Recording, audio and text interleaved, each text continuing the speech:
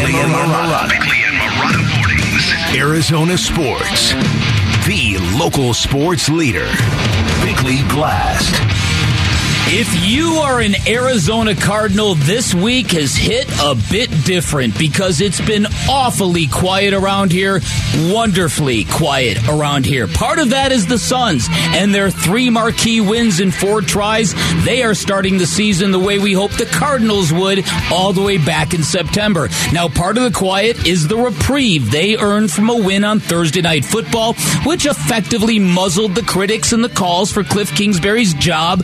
They are all experiencing that serene reminder of what it means to win a football game in the NFL, to win fairly comfortably, and most of all, to actually win a game at home. Because you might not know this, but football players are people too. They like to go out to dinner, they like to go shopping, they like to occasionally chirp on social media, and all of that is hard when you're on a losing team that lands in a community's crosshairs, a losing team that becomes a public piñata, a civic punching bag. Then you're a football player in a bunker. So if the Cardinals enjoyed the serenity, there's a great chance this weekend in Minnesota to raise the volume in a good way before the Seahawks and all those obnoxious, reinvigorated 12s come to Glendale.